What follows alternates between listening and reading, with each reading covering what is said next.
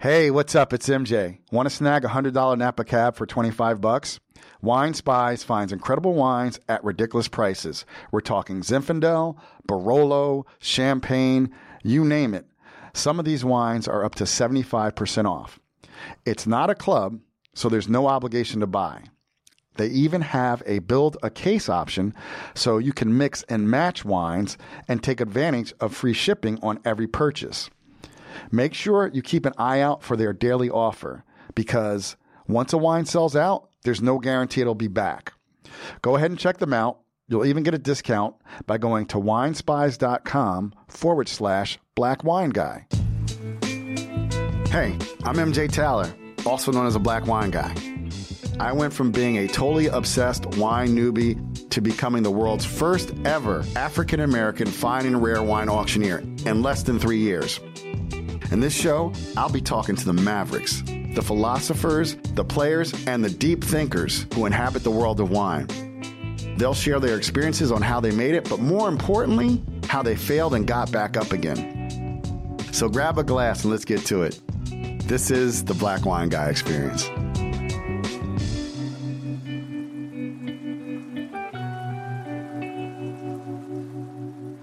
Hello, everybody. It's your boy MJ, and welcome to the Black Wine Guy Experience. My guest today is sommelier, wine consultant, and self-proclaimed wellness geek, Lee Campbell. Hi. Lee is an ardent supporter of sustainable vine farming and traditional non-interventionist winemaking techniques. After working in some of Washington, D.C.'s and Manhattan's top culinary and vinous establishments, she hopped the East River to Brooklyn and became the wine director for the Tarlo Restaurant Group, which included Diner, Marlowe & Sons, Romans, and Renard. As co-creator of The Big Glue and co-organizer of the Wild World Austin, Lee has been instrumental in the establishment of America's natural wine fair circuit. She presently represents the burgeoning Virginia producer Early Mountain Vineyard, and above all, Lee advocates for the integration of wine and food into a balanced, healthy, and joyful life.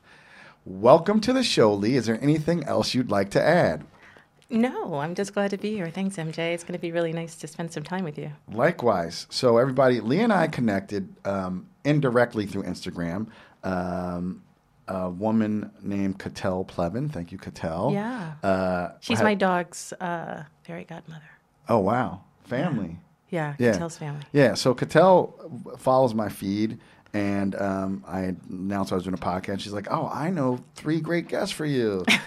Andre Mack, Lee Campbell, and the next guest, Michelle Maldonado. And finally we were able to... Madeline, yes. Mm-hmm. I grew up with a Michelle Maldonado. Mm-hmm. Sorry, everybody. Didn't everybody? She was a cheerleader. Everybody who looks like us.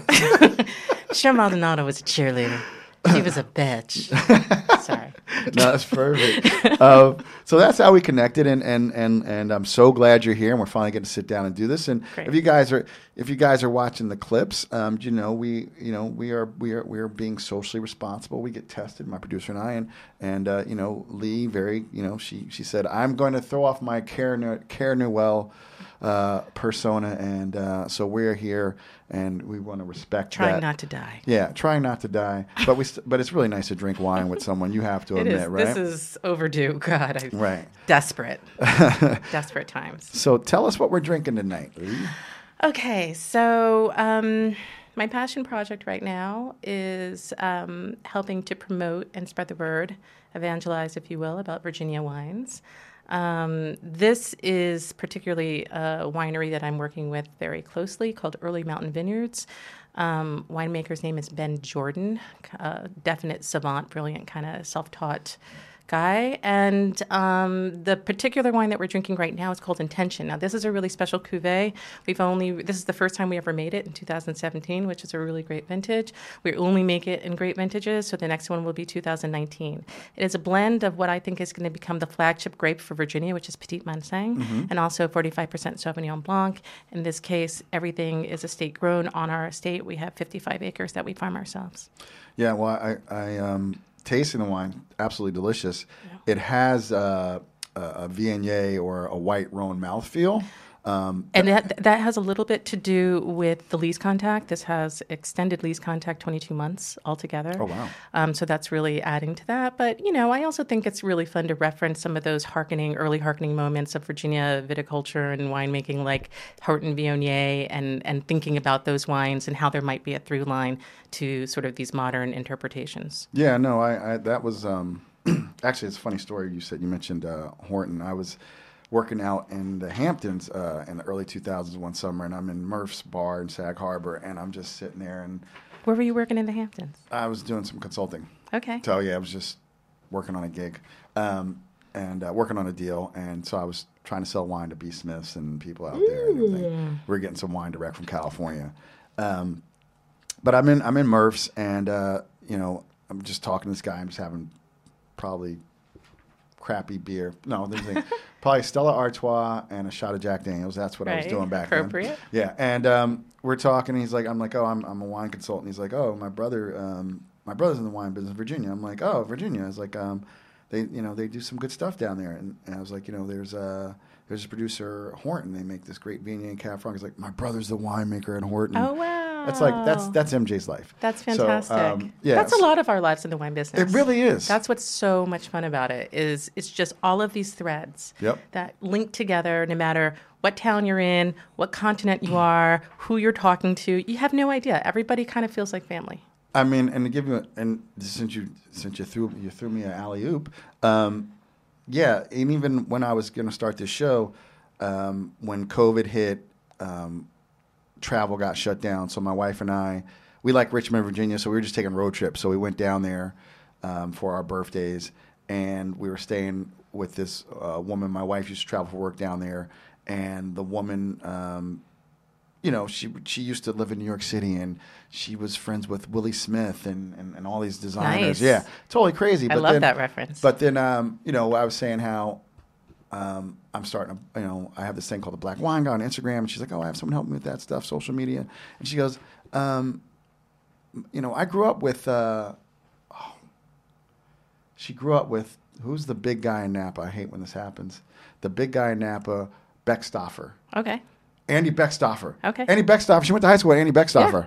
Yeah. Like, I'm just at someone's house in Airbnb. Yeah. I mentioned wine, and she's like, "Oh, his brother." Do you know this person? Yeah. Oh, yeah. Yeah. I was like, she's like, "Never heard of Andy?" I was like, Actually, "Yeah, I do. I've heard of Andy Beckstoffer." Not do you really like him? Do you still like him? Exactly. But that's so funny. That's the world of wine. How people don't realize how it brings together so many sectors of life. It sure does. I mean, even you just saying that I'm in between Andre Mack and Madeline Madonaldo, both really good friends of mine and people I'm very happy to be sandwiched by any day of the week. But also just looking at the other people that you have invited on the show, these are all people that I've crossed paths with. Some people I've worked with closely, some people less closely, but we're all part of this village. That's pretty amazing. Yeah, it really is. And then we haven't got this bottle, but there's a bottle of red. Tell us about that bottle of red. Okay. So the white was called Intention, and that was a 2017. This is Alluvium, which is also a 2017. And this is a wine that has sort of been built to showcase our mountain vineyard site, which is called Quaker Run, which has some older vines. Older for us is like 25 years old. Yeah. Older vines and of mountain Merlot. For you is not necessarily mountain. It's true. It's true. But when you're there, you're on a mountain. So I believe it. It's all relative, like contextually. Like there's a slope, there's drainage, there's granite, and there's a fucking mountain. But is it 1,000 meters? No, it's 1,000 feet. So yeah, it's our mountain slope. Okay. It's our slope fruit, this is Merlot, kind of older vine Merlot on the mountain. 75% that. The rest of it is pretty much Petit Verdot, which is another grape that we're very excited about in Virginia. Wow. So I'm, as the wine geek in me, is thoroughly excited to try these wines. Yeah. And so, I've actually done a little research. Ooh. And you're from Poughkeepsie. I am. That's what keeps me humble. So, I mean, how does a West Indian girl of Jamaican descent from Poughkeepsie, how have you paved your own way in this business? I mean, you're a somm, you work for a big restaurant group with Tarlo. Now you consult, you do events. You're working right now. You have a passion project with this winery. Tell us a little bit about your journey. Yeah, I mean, I don't at all think I paved the way for myself. I think that life is very synergistic and things happen. The fact that I'm working with this estate has a lot to do with this, with the fact that I went to college in this area. I went to college in Charlottesville, the University of Virginia. People are funny, right? I was like, if she went to college in that area, it was UVA. Quit fucking around. I went to college in Cambridge. Right. Like, I mean, I tell people, I mean, I tell people I went to college in New Haven, which I did. So I don't think I went to Yale, but I went to Southern Connecticut State. Oh, okay. But I just thought, I'm like, New Haven, Charlottesville. Yeah, I went to school in New Haven. Okay. So you went to UVA. Cool. So I went to UVA. So I think what I'm trying to say is that I think things are just fortuitous and they happen. And if you're prepared and you're ready to sort of like grab that opportunity when it comes, then who knows what can happen? I mean, I think the bigger surprise for me is that I grew up in such a very sort of predictable bourgeois background all the way through college. Was always looking for ways to sort of fight out of this mold and didn't want to have that experience where, I went to law school and I got married at the age of 30 and did right. You have a law degree. Oh, yeah.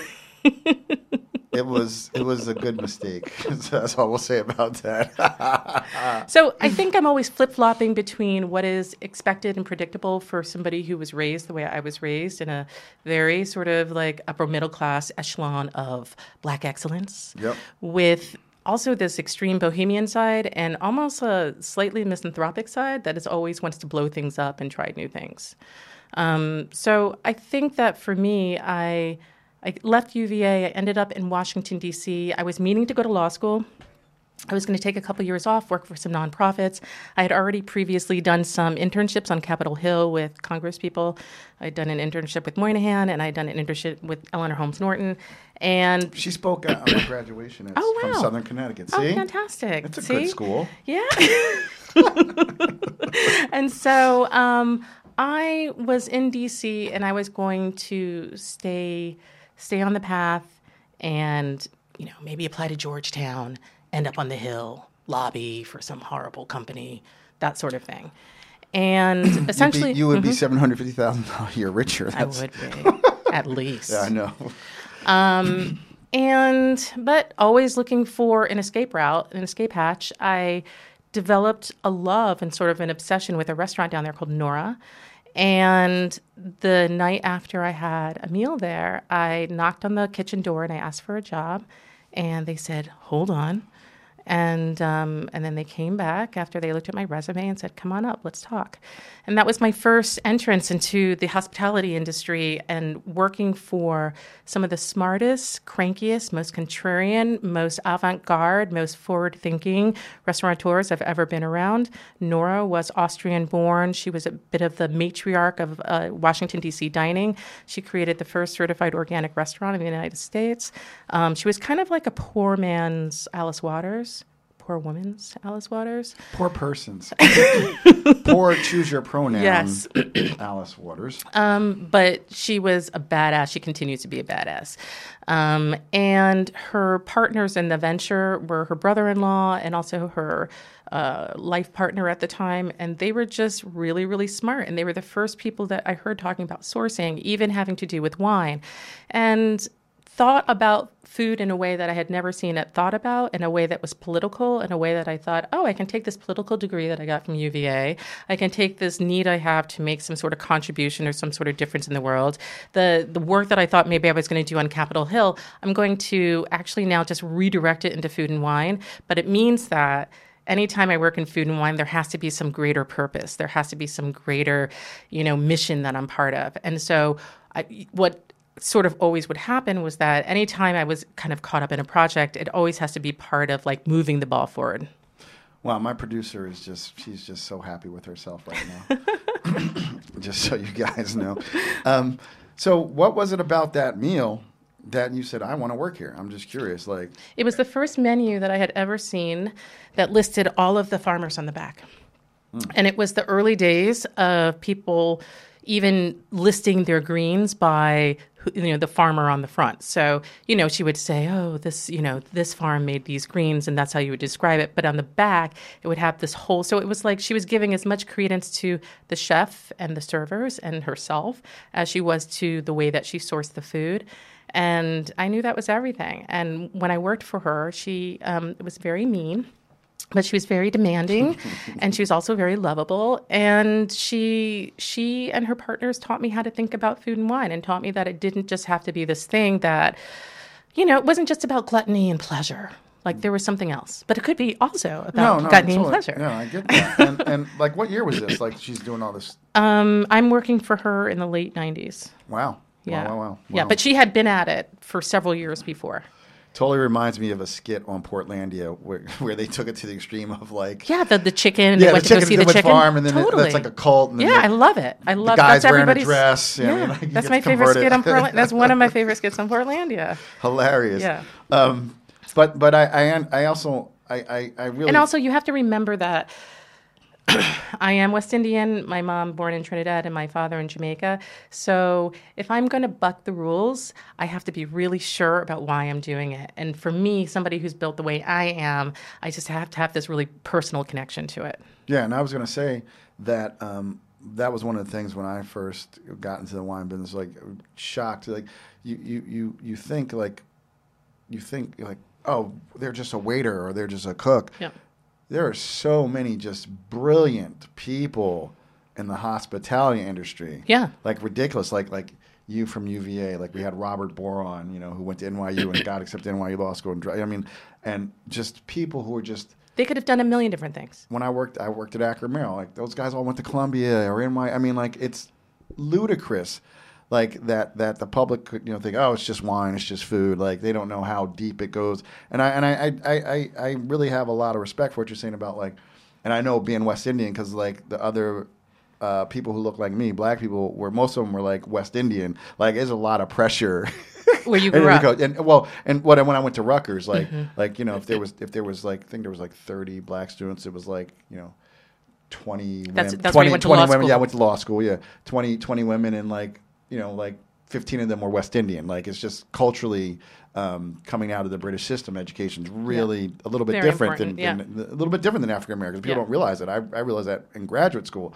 So yeah, if you're going to buck the thing, you got to be really sure about what you're doing and why you're doing it, because every time you go see your family, they're going to be shaking their head at you. And also it's quite loaded to go into service as a person of color. Well, I said that too in one of my podcasts. I was like, people said you should be. I was never a waiter. I was like, I can't wait on white people, bro. Well, here's the thing, and now I'm going to sound a little snobby, but let's be honest, I'm a little snobby. So I was never a server. Right. I was never a server. It was not for me.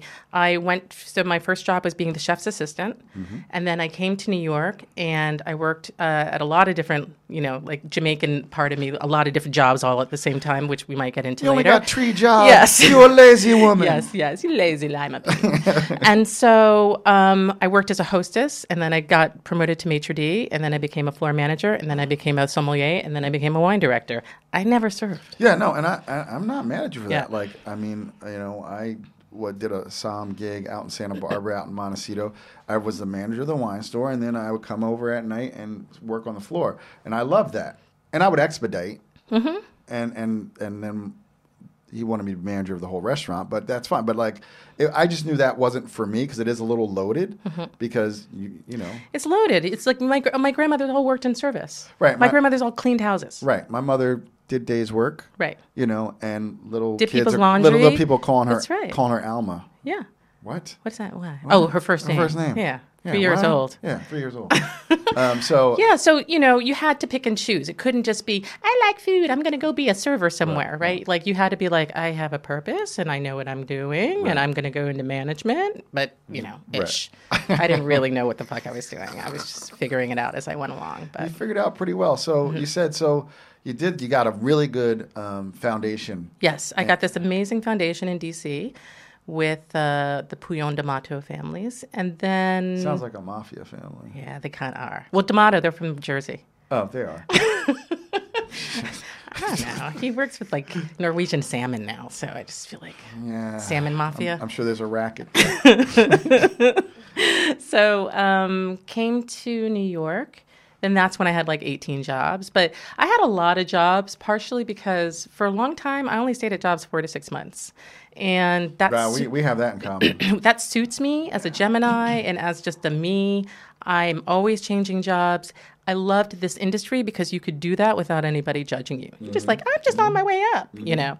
But mostly I just get bored really quickly, and I'm always looking for new challenges and new stimulation. And so I could have a lot of jobs. And I came to New York, and I remember I either wanted to work at one of two restaurants. One was I either wanted to work at Savoy for Peter Hoffman, and then the other restaurant was I wanted to work for Diane Forley at Verbena. And just ends up I met Diane first, and I started working there. But also at the same time, I was working for Amy Scherber, who owns Amy's Bread, as her like morning manager, overseeing the bakery and wholesale operations, and then lots of other jobs after that. Yeah, but at this point, wine was not even nowhere nearby. Yeah, you're just, you know. I loved food, I loved service, and wine still felt like a white man's enterprise. And most of the sommeliers, I did listen to a little bit of Robert Bohr's podcast the other day, and I know Robert because I worked at Nick and Tony's with the wine program that he put together there. But he was right in that there, in the early days, like if there were somms, they were French or German or you know, they're Franz and Pierre, and you know, it wasn't everybody. There wasn't a somm job everywhere. I mean, we're probably about to go into a reality where there's also not a somm job everywhere because there's not really like fine dining. Oh yeah, for sure. But in that moment, there were not that many sommeliers, and if there were sommeliers, they were European and white, or they were like my ex-boyfriend, white boys from Owings Mills, Maryland, trying to act like they were European. Sorry, Aaron. First, I was like, did she date Dustin? Because Dustin's from Maryland. No, but you know, so you didn't see yourself. I knew a couple of black women that were in the biz, more on like the distribution side. They were just mean to me. They did not care about the mentorship thing. And so you start putting together your network where you can. Right. And the network was largely white. Lots of men, some women. Yeah. We had some really great, a couple of great sommeliers in the city at that point, Beth Von Benz and Susan LaRosa, that were white women doing great things with wine programs.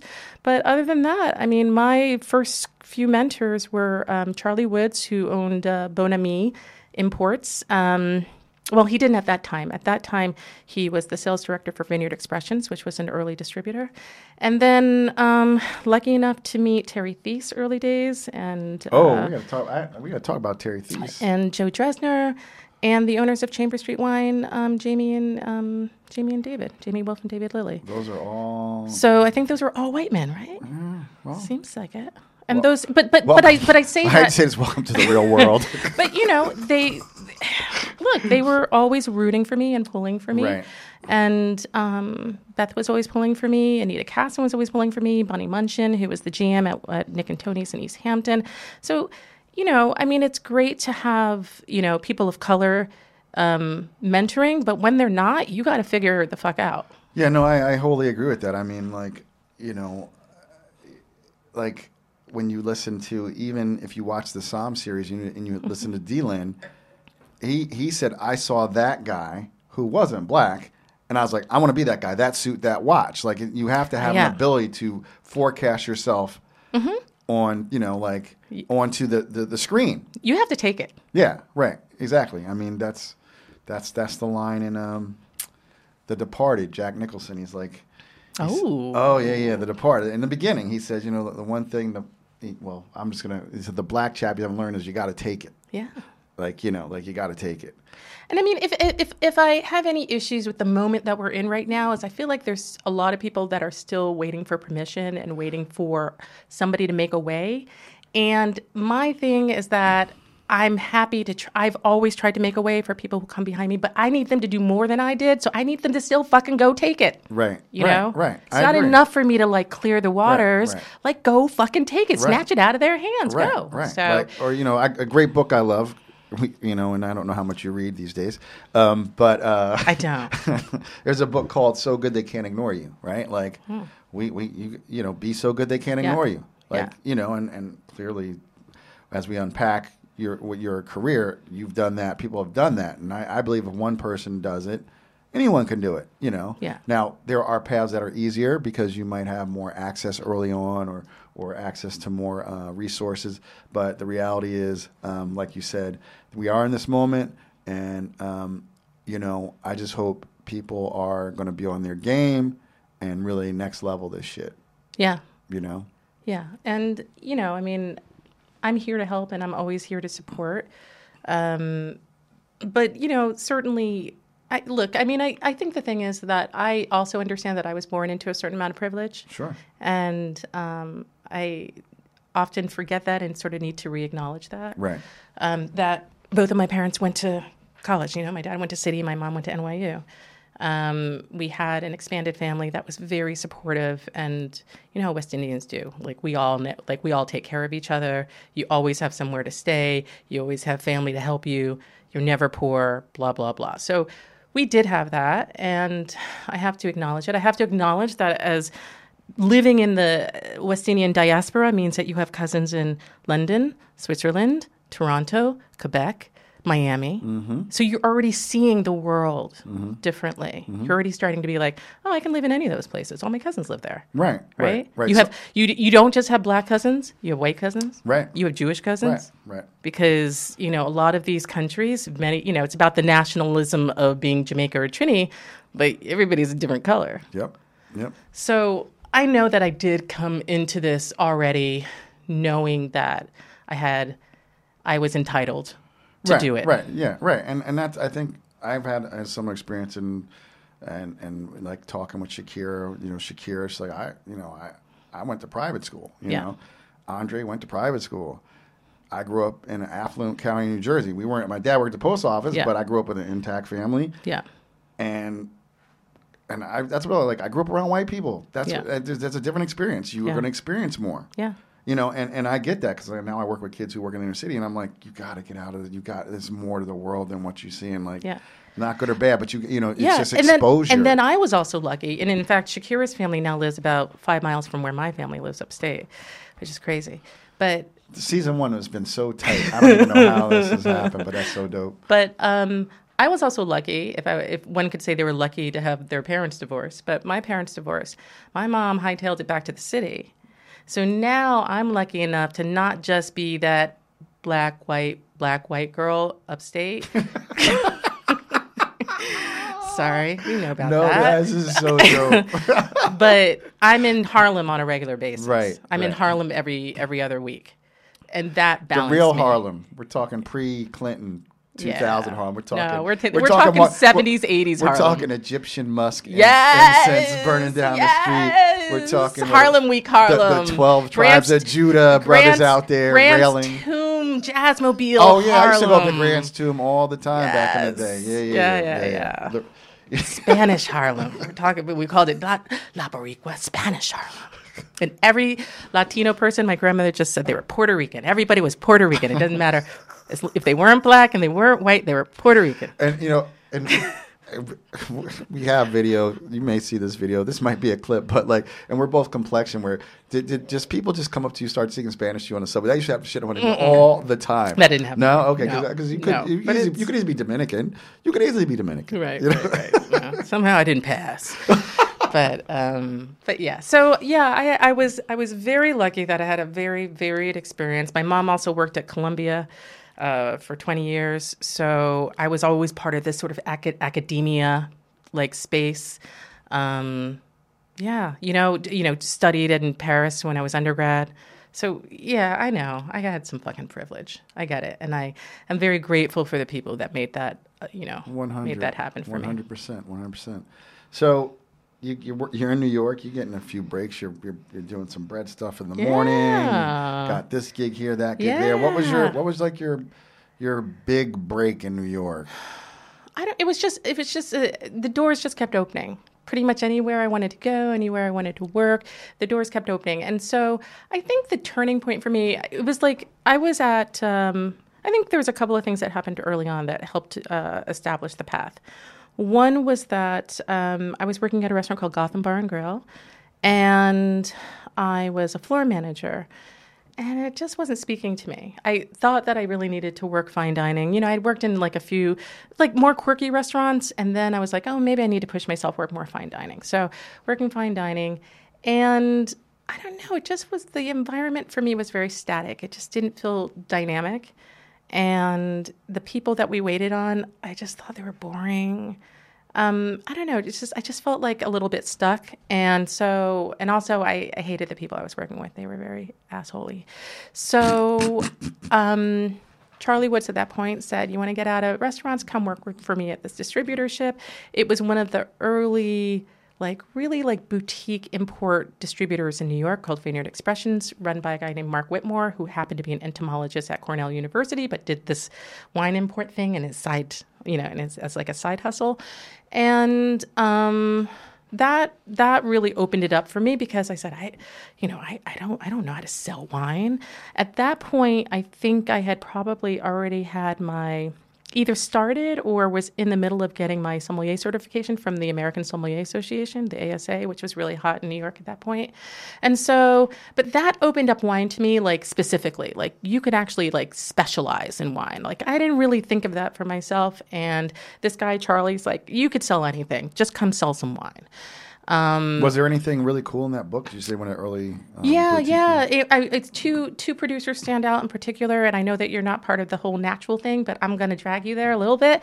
Is one of the OGs in the Loire Valley named Claude Courtois. Okay. And then I do love the Loire Valley, though. Yes, and then Northern Rhone producer named Darden Rebo. Okay. And those are two icons of the natural wine movement.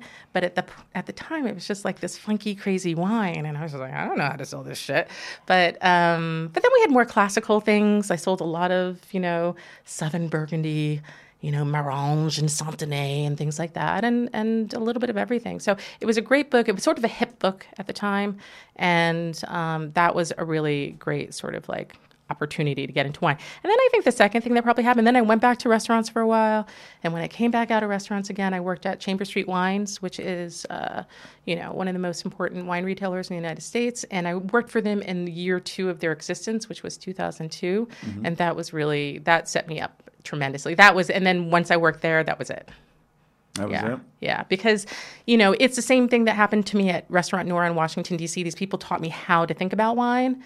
How to have my own opinion, and how to learn about things I didn't even know existed.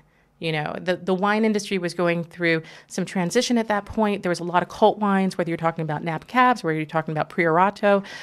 Burgundy was starting, to become very important. Obviously, Bordeaux had been there. Piedmont was starting to become very important.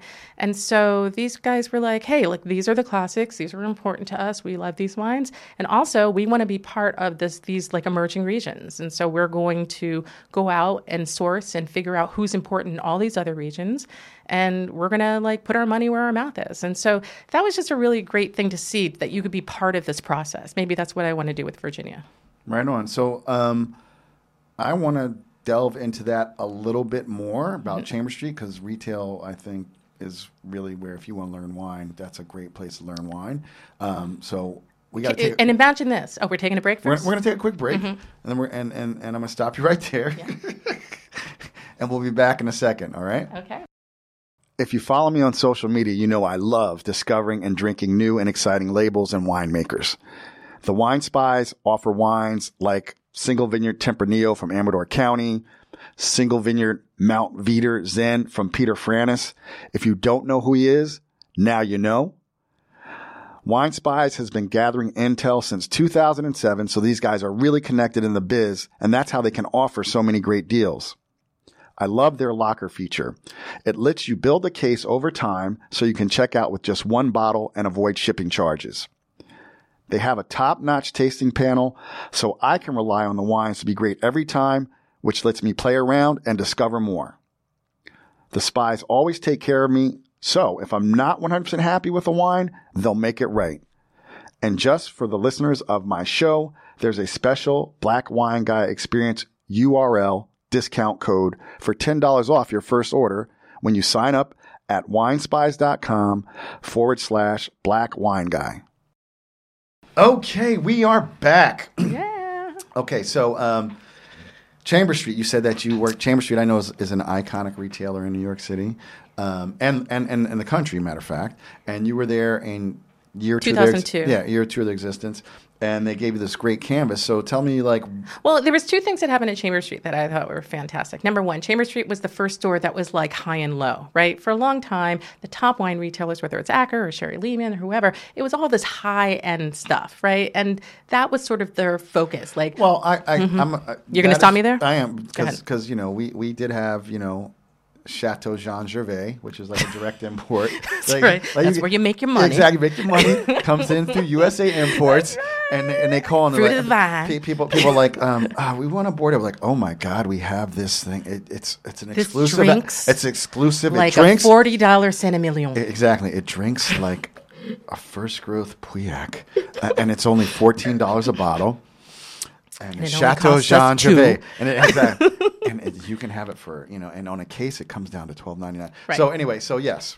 I mean, I think what I'd say to that, and you can correct me if I'm wrong, but it was still sort of like the low end wine was still modeling on the high end wine. Oh, for sure. Right. No, I agree. Whereas I felt like at Chambers Street, it was like, oh, like whatever, like everything's we're gonna look at every region, every producer, every level, and everything came together there. So they taught me about. Like you mentioned like Priorat, like the early Eric Solomon stuff, like Clorat, like talking wines that came out of nowhere. Yeah.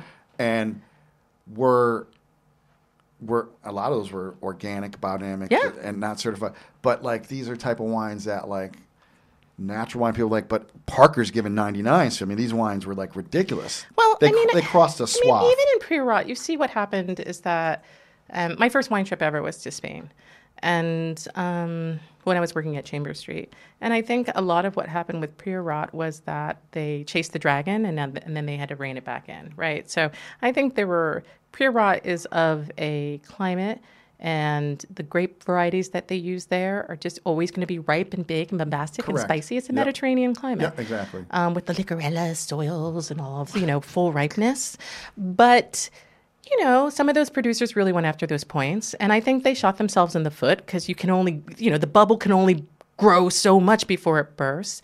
And now what I think you see coming out of Priorato and some of those lesser known appellations that are right up against Priorato are wines that are appropriate for that climate, for that terroir. Right. And that, you make a very good point. I mean, a lot of people just rail against wines that are, but there is a lot of wines that are natural 15% alcohol just because they're climate. And you know what? That is something that I really want to talk about. A little bit happens in Virginia. We have really a fucking hot growing season. And so we get alcohol, and that's just what it is. And you can try to pick to control alcohol, but if you're not picking for physiological ripeness and you're not picking for when the grapes really need to be picked, then what are you doing? Then you're negating the terroir. So, that is, I do have issues with the natural wine movement. One of them is that people chase style. Yeah, it's got to be 12.5% alcohol. No, like here's the thing. Like we went from, everything had to be new oak in California and everything had to be rich and ripe and ready to drink in Bordeaux. And then the flip side of that is everything has to be orange, everything has to be murky, and everything has to be 12% alcohol with carbonic maceration. These are dogmatic styles that we, if we are savvy tastemakers, I get, if you're a consumer and you just want something that's fun and, but as tastemakers, as the people that are, the middlemen, the middle women buying the wines and distributing the wines, I think we have like a real opportunity and a real responsibility to not just get caught up in trends. And to me, the most beautiful thing of wine is really being able to experience another culture, another space, another moment in time. And I want to be able to share that with people. I don't want to just share like wine as though it's a pair of shoes. Right. Yeah. No, it is. It's a portal to a different time and different place. And I just poured a glass of this red, and I would not believe this. I would not Mountain Merlot. I would not believe this is from Virginia. Yeah. I'm like, just to know this is blackberries, crushed rocks. Yeah. I'm like, no way. Yeah. We got some granite. We got some granite up in there. This is not from Virginia. But it is. I mean, I can't wait to taste it. But yeah, so let's. So and the other thing I want to just point out that I learned at Chambers Street that I think is an important lesson for us all to learn, depending on what our perspectives are, is that when I first came to Chambers Street, I was very intimidated by a lot of mouthy, opinionated men who I worked with. and they all knew everything about everything. And I remember that one of the things that they loved talking, Lyle Fast, I love you, Lyle. One of the things that like somebody like Lyle let's talk about was, I went to this wine tasting last night, I went to this wine party last night, the wine of the night was this. Everything was hyperbolic, everything was the best, right? And you obviously, I don't even have favorites and best, so like that doesn't really speak to me. That you speak of. Yeah, I don't know. And exactly. And so they were speaking about wine, though, still in a language that didn't quite resonate with me and didn't quite sit well with me. This is fucking good. Thank you. That's the Alluvium 2017 from Early Mountain. I am way impressed with how far Virginia wines have come. I mean, this is... Yes. This will fuck. You put this in a blind taste, and this will fuck some people up. A good ringer, right? Yep, it's a good ringer bottle. But So they got the language of they know everything about everything, even though they don't. Well, that's the best line. They just feel like a little bit more entitled to act like they do. Well, listen. You got to act like you said you got to take it right. Like that's like one of the best lines, and like I think it was Psalm 2 or something. The woman, she's like, there's never been a business with so much bullshit in it as a wine business. Like the idea that nobody ever goes, I don't know. Like I love saying that to people. Like I don't know. I don't read. Are you kidding me? Like everybody's always ready with all this shit. So long story short, that was where I learned, that's where I found my voice. That's where I stopped worrying about being wrong. That's when I stopped caring to participate in the measuring, in the sort of the competition that those dudes, the bro competition.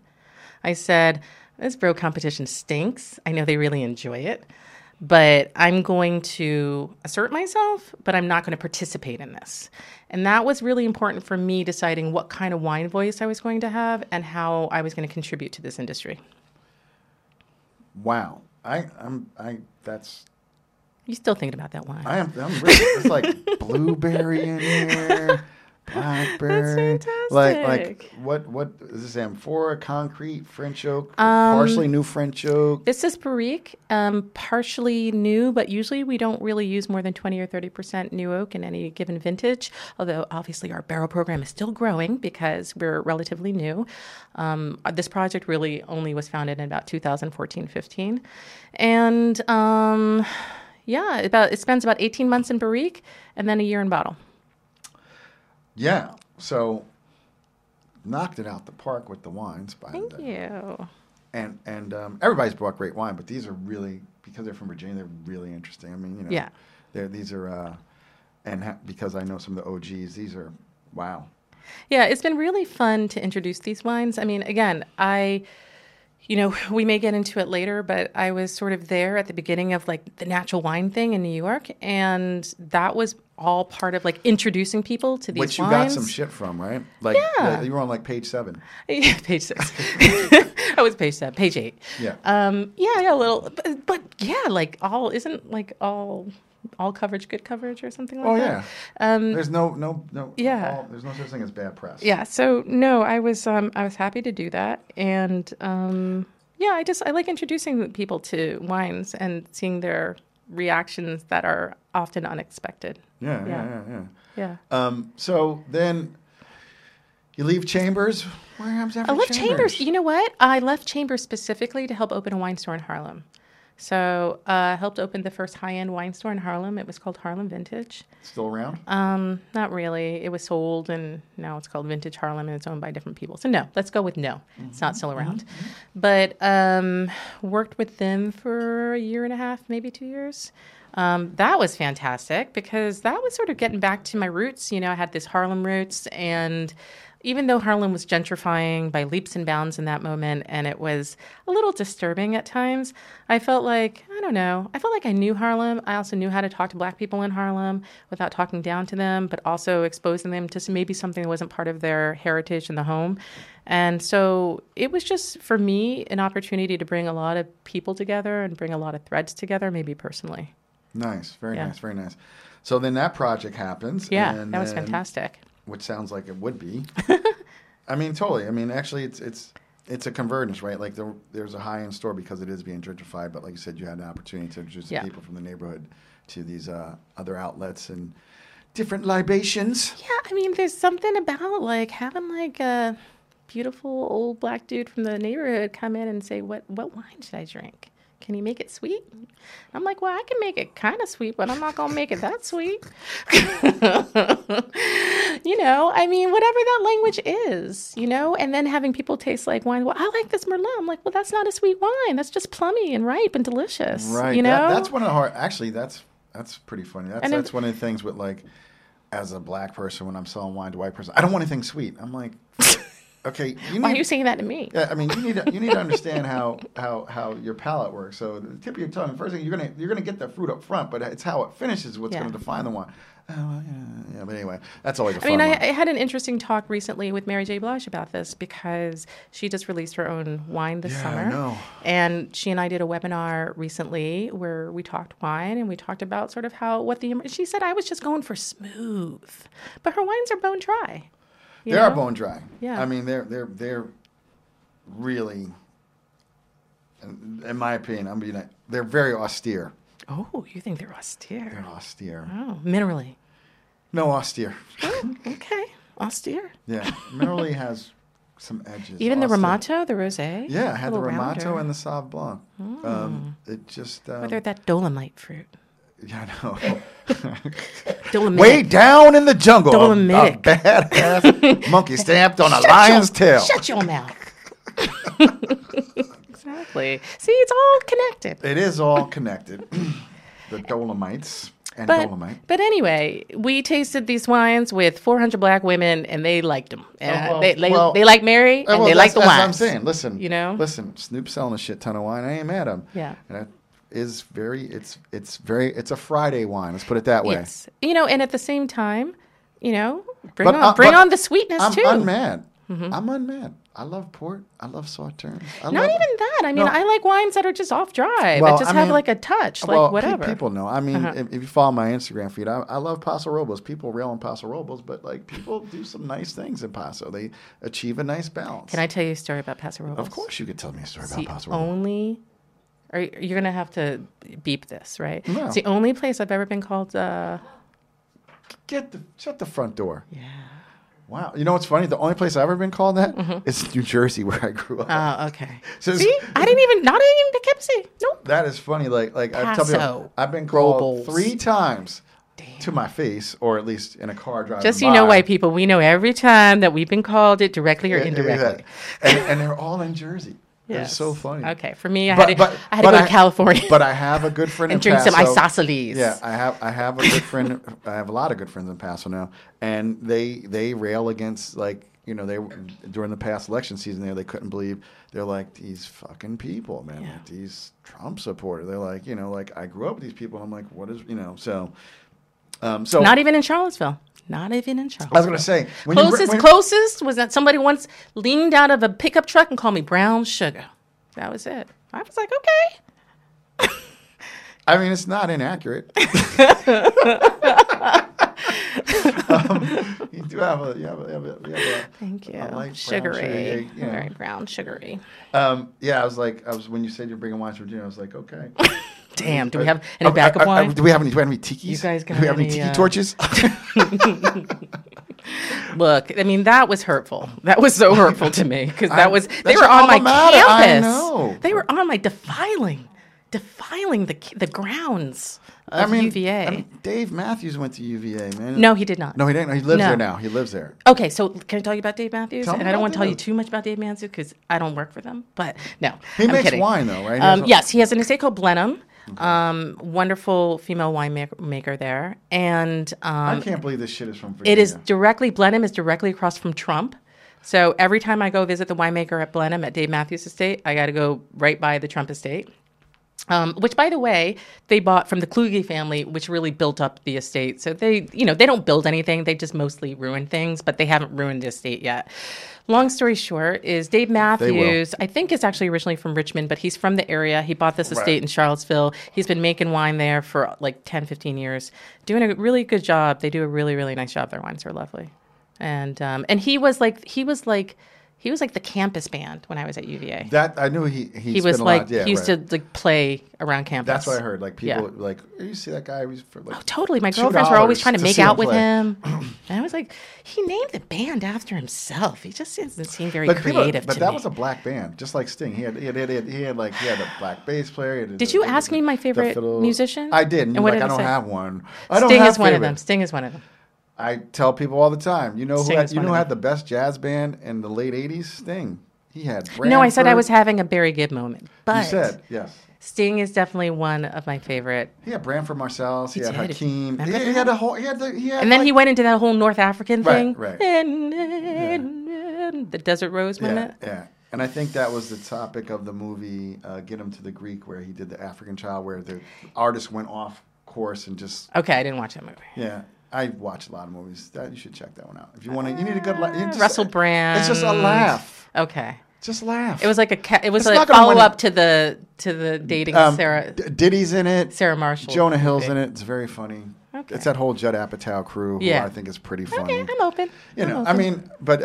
There is, you could say that's the equivalent of the white guy in the wine world, the white guy in the movie world, the Judd Apatow. Right. You could say that, but shit makes me laugh. Sorry. No, that's okay. Especially when I'm drinking wine. That's okay. But this wine from Virginia. Thank you. Thank you. I was going to bring up some backup bottles, but then I read your bio and I was like, no, she's legit. I'm not going to fuck this up. No, you know. I wouldn't work with any producer in Virginia. I'm only going to work with like one of the best. So then like, how'd you worked for a restaurant group? How does one get a job with a restaurant group? Well, I don't know. I mean, I worked in a bunch of restaurants as a sommelier. Nick and Tony's during the summers. I worked at a restaurant called Provence that was owned by Vicky and Mark, who also have Cook Shop. I worked at Felidia for a hot second. Worked at Union Pacific. I worked at Gotham. I worked at Punch. So there was a lot of restaurants for a long time. And so I was just become this like solid sommelier professional, right? And then I would do stints in import, distributing, sort of supplier side as well. So well-rounded. But one summer I came back. I remember coming back from Italy, and I was looking for a job because, remember, I like to change my job once a year. And I went to talk to... Oh, and I did spend a few months working as a portfolio manager for Terry Thies. So Terry was one of my early mentors and supporters. So there might be some people, although I have a really wine geeky following, which is good. But Terry Thies is he's iconic for importing originally German wines, and then ultimately Austrian and champagne. And he broke my first grower champagne. Yeah. And he's the grower champagne guy, absolutely. Yeah. And he's his book is distributed. He's with Michael Skurnick, who we'd love to have Michael on the show. We reach out to Michael. So I worked for Terry for a few months because actually what it turned out was that I had actually taken the job without asking any questions. Terry and I've done that before. Yes. So I was lucky enough to win this scholarship to go travel with Terry in Austria. And so he and I traveled together. We had a fantastic time. I learned so much from him. And he said, as soon as I have an opening, I'm going to hire you. And so he hired me as his portfolio manager. I didn't ask any questions. And he's like, but I just need you to go talk to the Skurnick brothers. It's like a Harmon and Michael. Yeah, and I said, okay, what does that have to do with anything? And then I realized, oh my God, the structure of this company, and now the Skurnicks own the Thies portfolio outright. Yeah. But they had sort of newly purchased the rights to the Terry Thies portfolio. He was still the picker, and he was sort of the spiritual head. Right. But the Skurnicks owned it. So I took a job thinking I was working for Terry Thies. I was working for the Skurnicks Harmon and Mike. in Syosset, New York. So that's on the, I don't know, do we call that Mid-Island?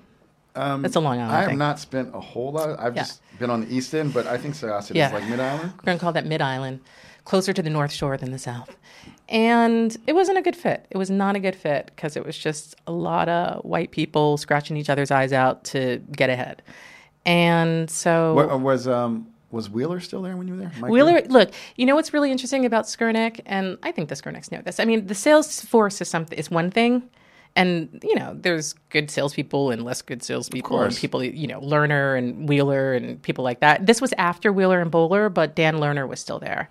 So as long as Dan Lerner was in the building, I was like, okay, this is going to be a decent place to work. Right. But, sales force is completely different than office corporate in-house force. Right.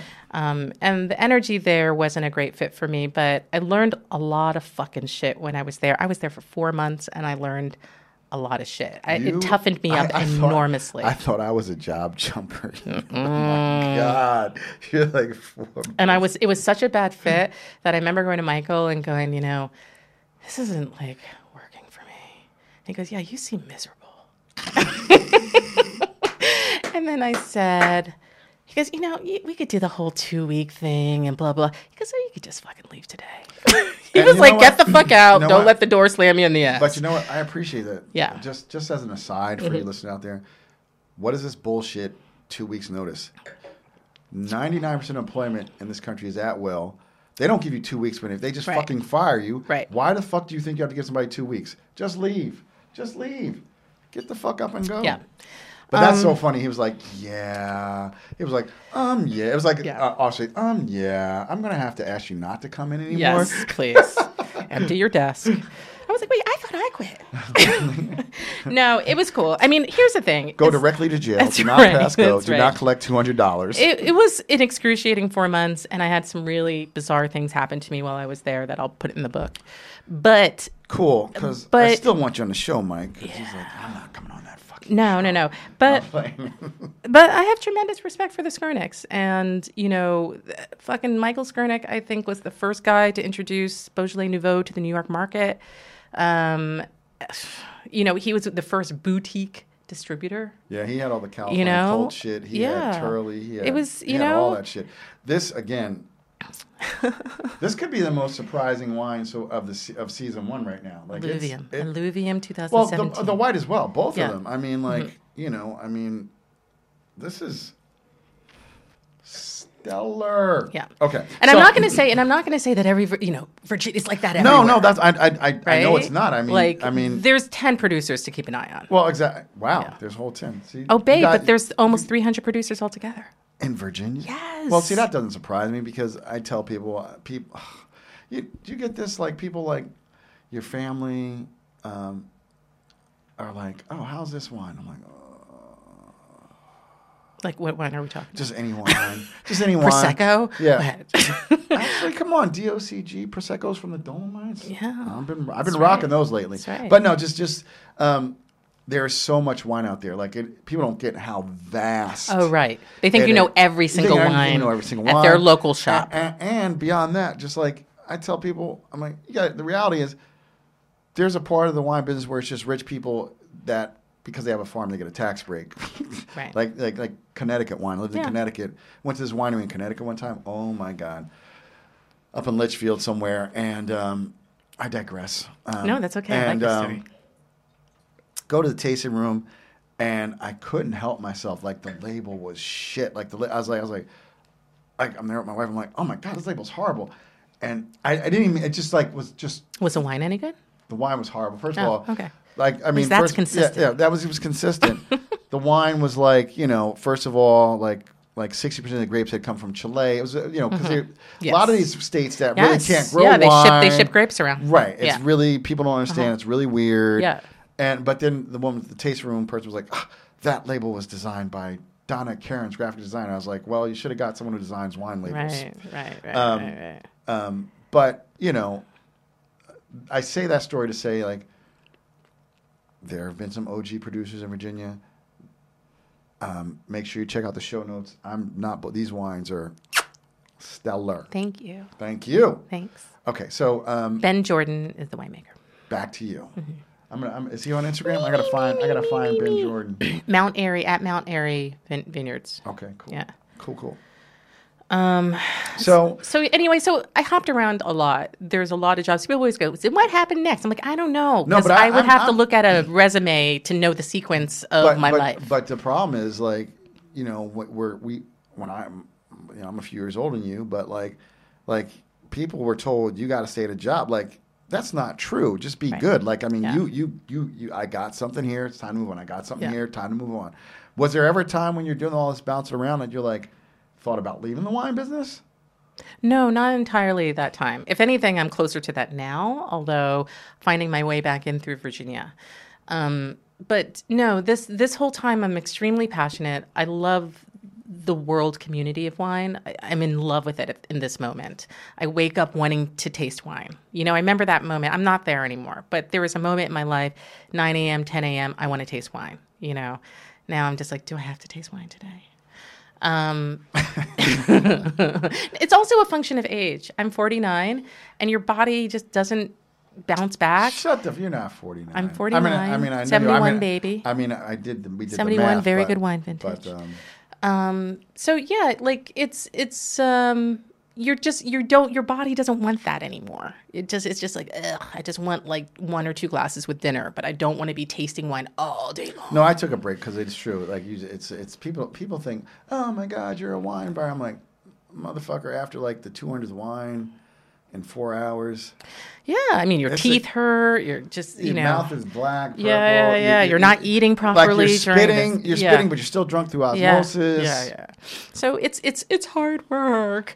It is. That was my joke. I was like, I am sacrificing my liver so you get to taste good wine. Totally. I just told my customer. No, I used to think about that. And people would always be like, you know, are you a wine director or a beverage director? I'm like, I can't handle being a beverage director. That would mean I have to taste tequila and mezcal and scotch. And, you know, like, oh my God, that's just too much. It's enough to even look at grappa because it's made from grapes. So, yeah, but anyway, so, you know, no, there wasn't a moment during this time. I was in it. I was so, you know, as somebody that sort of stumbled into wine and really thought she was going to be in food and service, once it grabbed me, and I couldn't quit it for years. For 10, 15 years, I was obsessed. That was not a hit it and quit it. Yeah. It wasn't a hit it and No, quit it. I loved it. But within the arena of wine, I could do all these different things.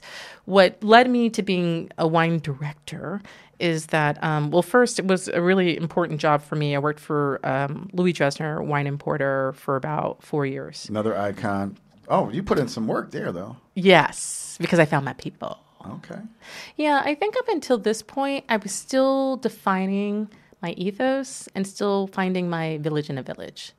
It's funny. The larger wine industry I'll always love everybody in it. You know, somebody like Dustin Wilson or Robert Bohr, we come at wine very differently, but they're my people. It's game recognized game. Yeah, it's just they're my people. Yep. You know, Yep. But then once I drilled down a little bit and I really found like that little sub-core group, the natural wine business in late 90s, early aughts, when it was emerging in New York, had already sort of taken hold in Paris and the Loire Valley and places like that. It was this motley crew of bizarre, dynamic, interesting people. You know, it was somebody like me, black woman, next to Jorge, Puerto Rican guy from the Lower East Side, next to David Lilly, former jazz musician from fucking Rhode Island or wherever he's, Connecticut or where, like it was like you found these people, you had nothing ostensibly in common with them, right. but your heart spoke to each other. And that's something about wine. Yeah. That like you get in a room and like and once there's this moment where you belong. Like yes. you find your crew. Like yes. like it's it's the perfect beverage for bringing down barriers and walls, because I mean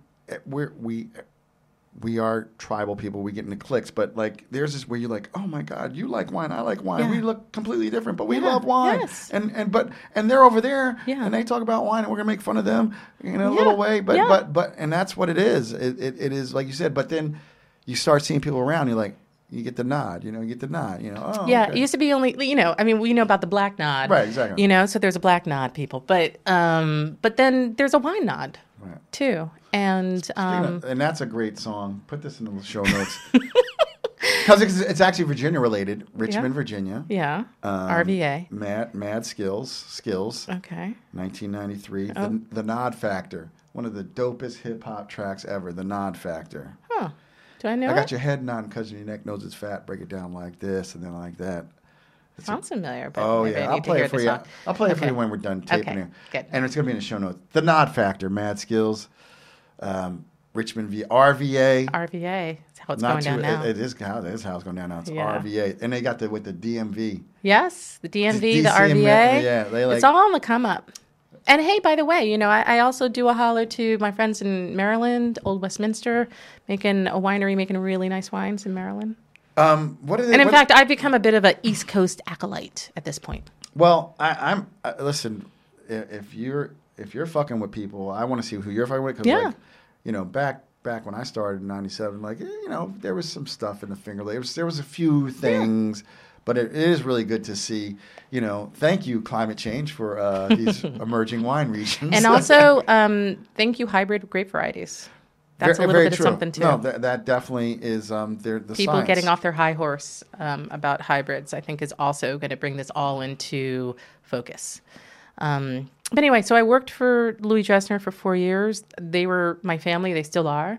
And I went from family to family. And then Andrew Tarlow was my biggest client as a customer, just, you know, a on-premise customer. And so then I segued from working for Dressner to working for Tarlow. And he had never had a wine director before.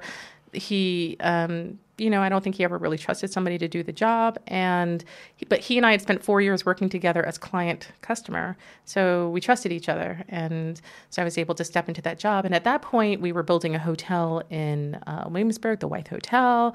And, you know, he had 3 or 4 restaurants, was opening 5 or 6. You know, there was a lot going on. So there was, it was really fun. It was really great. And I worked for him for about another 4 years. Okay. And then, you know, you mentioned earlier, I said, you know, have you ever thought about leaving the business? So you worked for about 4 years, and when did your relationship with the Tarlow Group end? Well, I guess 2016, I threw this wine festival, this wine salon called the Big Glue. There had never been, in Europe, there was this whole circuit of natural wine fairs. And those of us who lived in New York often were lucky enough to go over to these wine fairs. The hub was the Loire Valley, but they were sort of spread out throughout, from Austria to northern Italy to the south of France. And we would all go to these natural wine fairs, and now our community is growing to all these people in Europe, but we all love the same wines and we all love the same producers. And they were really great spaces of conviviality and fellowship. And we didn't have anything like this here. In New York and in the United States, wine festivals were, you know, they're either consumer-based festivals, which are easy, but there weren't like geeky festivals that were also like super chill and relaxed. And so I wanted to create that. And with Guillaume, who has a wine import firm called Selection Massal, we decided to partner and create a wine salon in the vein of a Dive Bouteille from the Loire Valley. We brought over 100 producers and did it over 2 days in 2016. And lucky enough, I was working at the Wythe Hotel, so we had a hotel space to do it in. And it was fantastic. And then, of course, as soon as I did it, I was just like, yeah, I probably don't want to do it again. But that was really fun. You know, other people would have taken it. It would have been a branding moment. You would have had big blues in every city, Austin, New York, Chicago. You know, I'm just like, that was great. Okay, I'm good. But it's okay, because right after that, Raw came, Brumaire, you know, came Third Coast Swath in Chicago. Like they all started to build after that. So I felt like my work was done. I part the Red Sea, and then I let people come through. Me and Moses. Was it Moses who parted the sea? Okay, he did. It was. It was. It was. I'm a good church girl. I should know this stuff. I know this stuff. Grew up in the Baptist church. So what have you been doing since 2016? You know what? Honestly, just getting back to me a little bit. I mean, this industry is a little treacherous, and, you know, physically, I felt really run down. I felt like I needed a moment. At the same time, my personal life demanded that I become a guardian for my niece. Oh, wow. And so I became a homemaker in a different kind of way. You know, most of us don't really make homes when we work in hospitality. No, that's our home is the restaurant or the hotel. Totally. And so needing to dial back and take care of things that I hadn't really been taking care of, and make a home for my niece, and really become, like kind of a parent. So that was sort of the focus for a while, and also physically getting my life together. And that's kind of where, you know, the segue that I would like to make is that I am, you know, when I said I'm a self-proclaimed wellness geek, it's more that I realized how run down I was for a really long time. I know that that's not my natural state of being. I grew up super physically and athletically active, and I love this industry, but we have to do a better job of keeping people in balance. I do videos about, because that's why I left the industry, because I was used to weigh like 140 pounds, dripping wet, holding a brick, and then I woke up one day 3 years later and I weighed 188 pounds. Yeah. Foie gras and fucking sauternes for breakfast will do that shit to you. Yeah. The excess.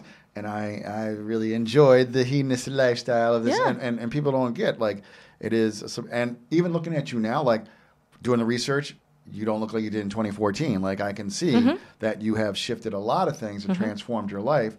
So, yeah, I mean, and I do these videos when I'm working out, and people DM me like, thanks for, we can't just be drinking wine all day. So talk about some of the things that you've done to help transform your well-being. Yeah, your I mean, one of the first things I did was I ran a half marathon, because I've always been a runner, but I'm not very goal-oriented. So, a marathon seemed ridiculous. It still does to me. It's stupid. I ran in college and high school. I quit halfway through college, and the most I ever ran was a half marathon. That was too much. But the half marathon was good. That was my sweet spot. I'm sure I'll do another one. So I did that, and then I just started working out with a trainer that touches my heart all the time. Like, what type of workouts do you do? He is so undercompensated by me because he is my therapist and my trainer.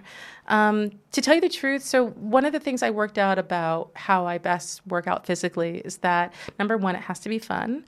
And number two, the 2 or 3 things that I did when I was a kid that made me the most happy physically are the 2 or 3 things I actually need to be doing as an adult, but maybe in a modified manner. 100. So we actually do tumbling and gymnastics, because I was a gymnast as a kid. Yeah. BWG gets the inside info that wasn't in the Bon Appetit. There you go. Yeah. No, that I hear you. Like, I used to be when I stopped and when I took a break, I was a personal trainer for a while. Wow, really? Martial arts, kickboxing, yeah, and because I always wanted to do martial arts. Bruce Lee movies. And just with my dad growing up watching boxing, Muhammad Ali, I just like. I don't like hitting people, but I like striking. I do like hitting things. Yeah. It's very, very manly for me. It's cleansing. But it's a really good workout, because to be a fighter, a boxer, you have to be strong, you have to be flexible, you have to have endurance, you have to have speed. Yeah. So it brings together a lot of the elements that will make you better in life. And also, you have to be smart. Like, people think boxers are dumb. Like, they may be big, but like the perception of where someone's going to do, the micro expression of one's face, like, really, and there's a lot of crossover. I mean, like with wine. I mean, wine is it's making these distinctions, right? So, but yeah, working out. I don't like the term working out. I train or I practice. It needs to be fun, because you just need to be active every day. Yeah. Like, whatever that looks like to you. Like, just be active every day. Like, there are things that we do in our houses, whether it's vacuuming or sweeping or moving things around. Like, we're always, like, looking for other ways to offload it. And I get it. Like, we're tired. We want to do this shit. But every day I get up and I sweep my back deck, right? Because that's just, it's an activity. Like, I could get a leaf blower. But, like, that's so stupid. So... you don't live in the suburbs like I do. You need a motherfucking leaf blower. No, I live in Brooklyn. Yeah, I have a small. And I have a small. It's not even really a deck. I have a made from patio. cement. I have a patio, which pisses me off, because I have like the no backyard. All my neighbors, I have backyard envy. But shit, I got all the fucking leaves. That's for damn sure. That's right. But so yeah, I like staying active all the time. But like, that might be more. I'm not going to do kettlebells today. I'm going to go rake leaves, and it feels. Working out. If you don't hate raking leaves, then rake leaves. Well, it's like a meditative. Well, it is meditative. Mm-hmm. I don't like raking leaves. Yes, but if you don't like, don't do it. My particular training I do strength training with kettlebells. Like, I believe in lifting heavy weights every day. Like, that's great. Strength training is everything. I remember like when I first moved back here in 2010, we had these huge blizzards, and like shoveling snow was easy because of my workout. I was like, oh, this is like, So you're right. There is this thing people need to understand, that we were designed to move every day. Like, we are agricultural people, yes. or we're craftsmen, or the blacksmith. Like, people used to work. That's right. And there is a connection between your hands and your brain and stimulating and growth. And some of these things that we think are like beneath us because we have money, I'll just pay someone to, are really good for you. Like, say, they're therapeutic, they're meditative. and they're a part of who we are. Yeah, I mean, I think if you're doing well and you hate doing something, there's no reason to do it, right? But there's other things that we just sort of decide that we shouldn't be doing them. And I just don't buy into that. I think that we should be moving every day in a lot of varied sort of ways. I shouldn't have to avoid using like the cast iron skillet because I don't want to lift it out of the whatever. Like you should be able to lift a Dutch oven. Yeah, that's about 5 pounds. So you're right. You should be able to lift a Dutch oven. 100%. Out of the New York apartment cabinet, which is always curved into the left. We don't have the same stories y'all have in the suburbs. No, but I lived in New York City. So, yeah. So I Where did you live when you were in New York? Oh, come on, Manhattan. I ain't fuck around. Okay. Lived on the Upper West Side. You did? I lived on West 72nd Street. And then I moved over to the East Side. Moved to East 93rd. And then I moved to California. Oh. So, yeah, that's how I roll. Northern. No, Southern. Santa Barbara. Oh, really? Yeah. Oh. Yeah. I was in Santa Barbara Santa Barbara before it was like really hip. This was I moved to Santa Barbara in 1999. So, nice. I mean, what I think is funny when you look at like Santa Barbara was up and coming in 97 and now and like now it's still up and coming, it's still burgeoning, well, in my alter ego lives in a Nancy Meyers movie in Santa Barbara. So that's that Alec Baldwin movie. That's that Alec Baldwin movie. That's right. What is that one? It's complicated. It is complicated, and I love movies like I remember I had just left the biz when Sideways came out, and I knew every fucking wine. I knew everybody there, and I knew the wine consultant. I was like, shit, if I hadn't left the wine business, I'd have been the wine consultant. That's right. Fuck Brady. You would have been at the Hitchin' Post pouring some wine. Fuck Brady Ganagwa, who's not even listening to my podcast, but Brad had a little wine brokering business, and I guess he was the coolest guy. I was like, I was really cool than Brad. I'm so much cooler than him. But no, I did. The first time I went to Santa Barbara, we went to the Hitchin' Post. That's right. We all did. I went to the Hitchin' Post in 1999. And drinking some full-on Pinot Noir. Highliner, bro. And he went to the windmill, like Sanford. That whole movie, I was like, oh my god, this was like first time I visited Santa Barbara. Sea Smoke. Sea Smoke wasn't around when I was there. We had Blackjack Ranch. We had, no, it was good. It was Brewer Clifton. Brewer Clifton. Love. Those were the days. Love. Those guys used to come into my restaurant. Which is what? It was the Montecito Wine Bistro, which is now closed. It was on Coast Village Road. It's now, it's not closed. It's like a Mexican restaurant. But, and the guy who started that, he had worked with Doug over at, what's the one? The iconic one. See what happens when you drink wine during the day, people? That's okay. It was the wine cask. Oh, the wine cask, yeah. Yeah, so everybody knows the wine cask, but Bill had worked at the wine, he worked there, and he was like, fuck you, Doug. And he started the Wine Bistro, which is in Montecito, which was on Coast Village Road, which was right by Butterfly Beach, which was right down the street from the Four Seasons Biltmore. So, I've had a good time in the wine business, selling wine to really cool people. And but I mean, I love Santa Barbara. I think it's lovely. Listen, and Oprah's there. If I have the money, now. That is. Oprah hasn't left her compound since March. Let me tell you something about Oprah. Mm-hmm. The dumbass move I made. So I was teaching kickboxing and studying martial arts, and one of the women I work with, she's like, hey, Stedman's coming to speak at my church on Christmas. Stedman. He's like Madonna or Prince. Stedman was coming to speak at her church on Christmas. And I was like, of course Oprah showed up and talked for fucking an hour. I blew my Oprah moment. Yeah, but I don't know if I can get through a Stedman talk. I'm going to be honest.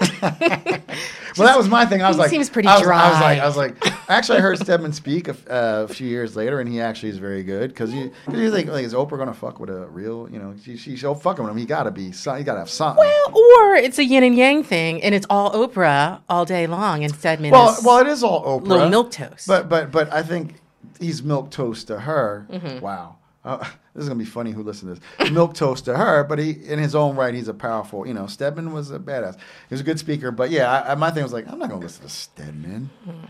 And then Oprah showed up. So. He seems like the Wim Hof of positivity.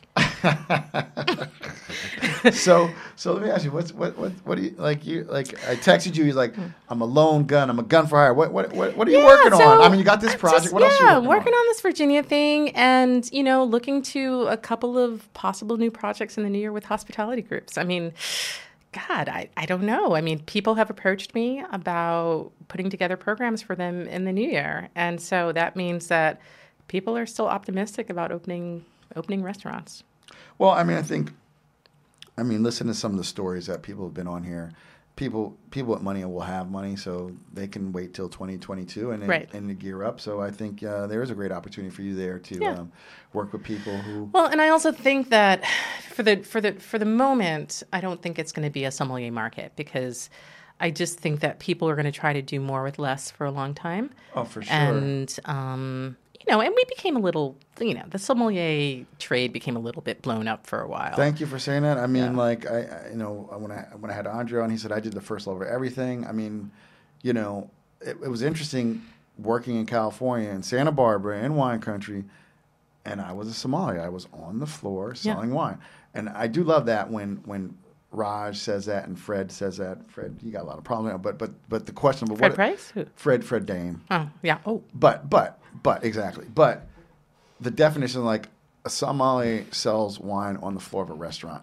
Like, when you see people like, I got this certificate, have you fucking sold wine on the floor of a restaurant? Yeah. And I mean, it's so funny when people say, "Are you a sommelier?" I'm like, I don't know. I am. That's me. I'm like, I was. I kind of feel like I am, because I worked for a long time on the floor. Exactly. And so once a sommelier, always a sommelier. Right, it never really is like a muscle memory. Exactly. But I also remember the time that my cousin put me in my place. So I have this cousin, Janet, and she is Canadian born, but now lives in Switzerland with her Swiss husband. And no, you're not a child of any privilege. No privilege. And so she said to me, "So what are you doing with your life?" I said, "I'm a sommelier. I'm a sommelier. You know what that is? You live in Europe." And she goes, "So you're a server? You're a restaurant server?" And Ouch. I said, "No, I'm a sommelier." She goes, "Well, I know what a sommelier is, and that's a restaurant server. Is that what you're doing with yourself?" See, if I were you, I would have dropped the B. I would have been B. I don't think you really know. No, but like that. But it is. It's that kind of shit true. that She you're like, you know what? She did check. I work in a restaurant, exactly, and I am a server. Right. And I mostly serve wine, but sometimes I serve. But whatever's in the chef's like, whatever the chef out the gives table. to me. You become the expediter. That's right. I was an expediter as well. So yeah. So yeah, I think that for me, being a sommelier and loving wine has always been through the lens of service.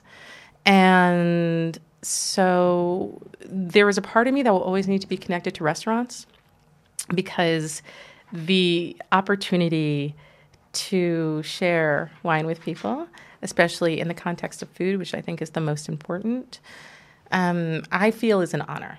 And in a city like New York, and especially I also felt like I experienced this when I worked in the Hamptons, people are so ambitious and they work so hard and they're so taxed that I love being that little space of respite. I love being like when the captain of industry lets loose and just relaxes and stops trying to impress. That moment when he stops quizzing you and you're like, it's okay, I'm a professional. Right. Whatever they need to do, when everybody just relaxes, dials it back. I love being in that space with people. It's a very intimate space, and I feel like it's a space of honor and it's a space of humanity. And so I think that's what I'm always trying to get to with wine. Wow, we're going to end right there. That was beautiful. This is not scripted. That was amazing. That was awesome. Lee, thank you so much. Tell pleasure. People where they can find you, how they can be a part of what you're doing. I'm not very active on social media, but if you want to really find me, @bewitchinglee, Lee, is my handle on IG, on Instagram. And otherwise, whatever, just Google me. I'm around. That is so awesome. Hey guys, this was a really fun conversation for me, and we talk about who we want to have on this show, who we're bringing to the fore. So once again, until the next time, cheers to the Mavericks, philosophers, deep thinkers. You've hit all those. And of course, you are a wine drinker. Thank you very much. It's your boy MJ, and I'll talk to you guys later. Peace. Thank you so much for listening. I hope you learned something. You had some fun while you were here. Please subscribe to the podcast and give us a 5-star review on whatever platform you're listening to. And if you want to be an insider and get special content, make sure you go over to blackwineguy.com and get on our email list. We want to thank our supporter, the Conaway Fund, a component of the Prosperity Foundation, which supports cultural and heritage events, scholarships, mentoring programs, and more. Go to theconawayfund.org and see how you can donate and make a difference in underserved communities.